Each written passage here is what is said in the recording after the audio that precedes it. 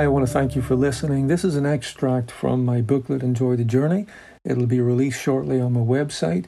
And today I'm going to be looking at a very heavy-hitting subject, hurt in the home, domestic abuse.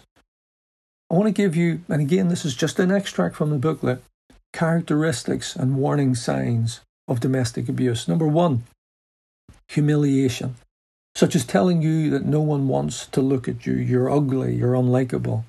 Number 2, control, such as refusing to let you talk to your friends or family or even casually to a stranger.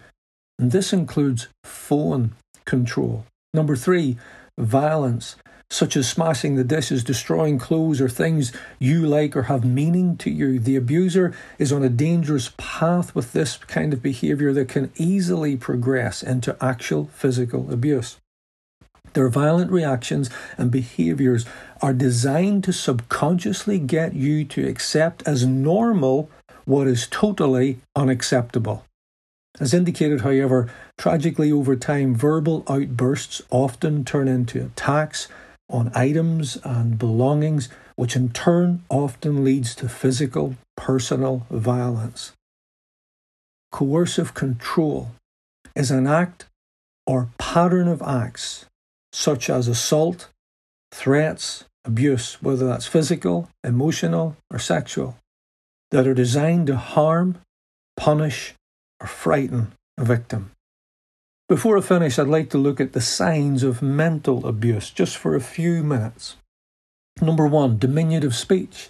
The signs of mental abuse. Diminutive speech, anything that sounds like a compliment, will always contain a belittling or condescending comment from the abuser.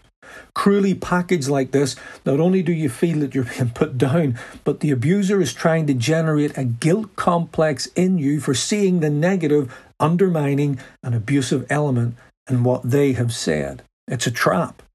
Number 2, it's all your fault.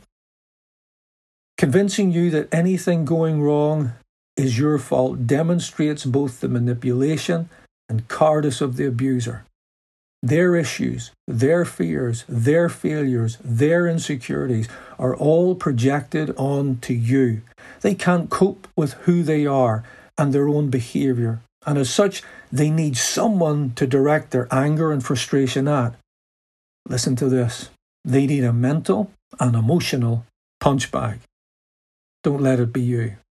Number 3, discounting and criticising.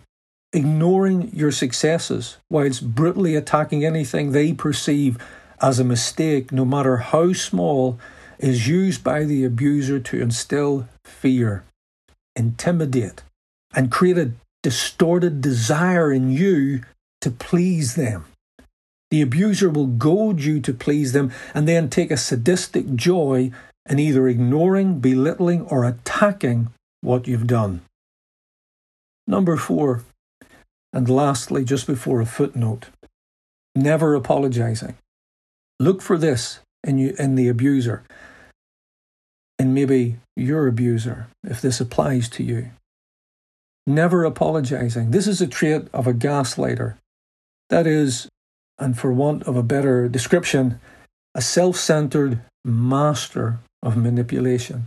Their version of an apology is to say that if they did anything, they didn't mean it, and it was your interpretation that caused the hurt. In short, this type of person always makes sure that you feel it was all your fault. They always cast doubt on any mistake you feel they have made and will always try to make your reaction the big issue. Not what they've done, how you've reacted to it. Here's the footnote. Constantly being run down, maligned, undermined, repeatedly told you're nothing, you can do nothing, that you're a nobody and will amount to nothing. This will suffocate any human being and all sense of being human. Try not to let it get to the place where this is how you feel. If that's where you are and that's where it's got to, reach out. You need help, and you need it right now. I want to thank you for listening, and I hope this has helped you. This is only an extract of the booklet, Enjoy the Journey. It's going to be published soon, and I'll be sure to advertise it well. I hope it's helped you. If you need help, if you're not sure where to get help, why not get in touch? The website, greg-thompson.net, you'll find all my contact details there, and I'll do anything I can to support you, wherever you are, whatever stage or situation you may be in. Again, thank you for listening.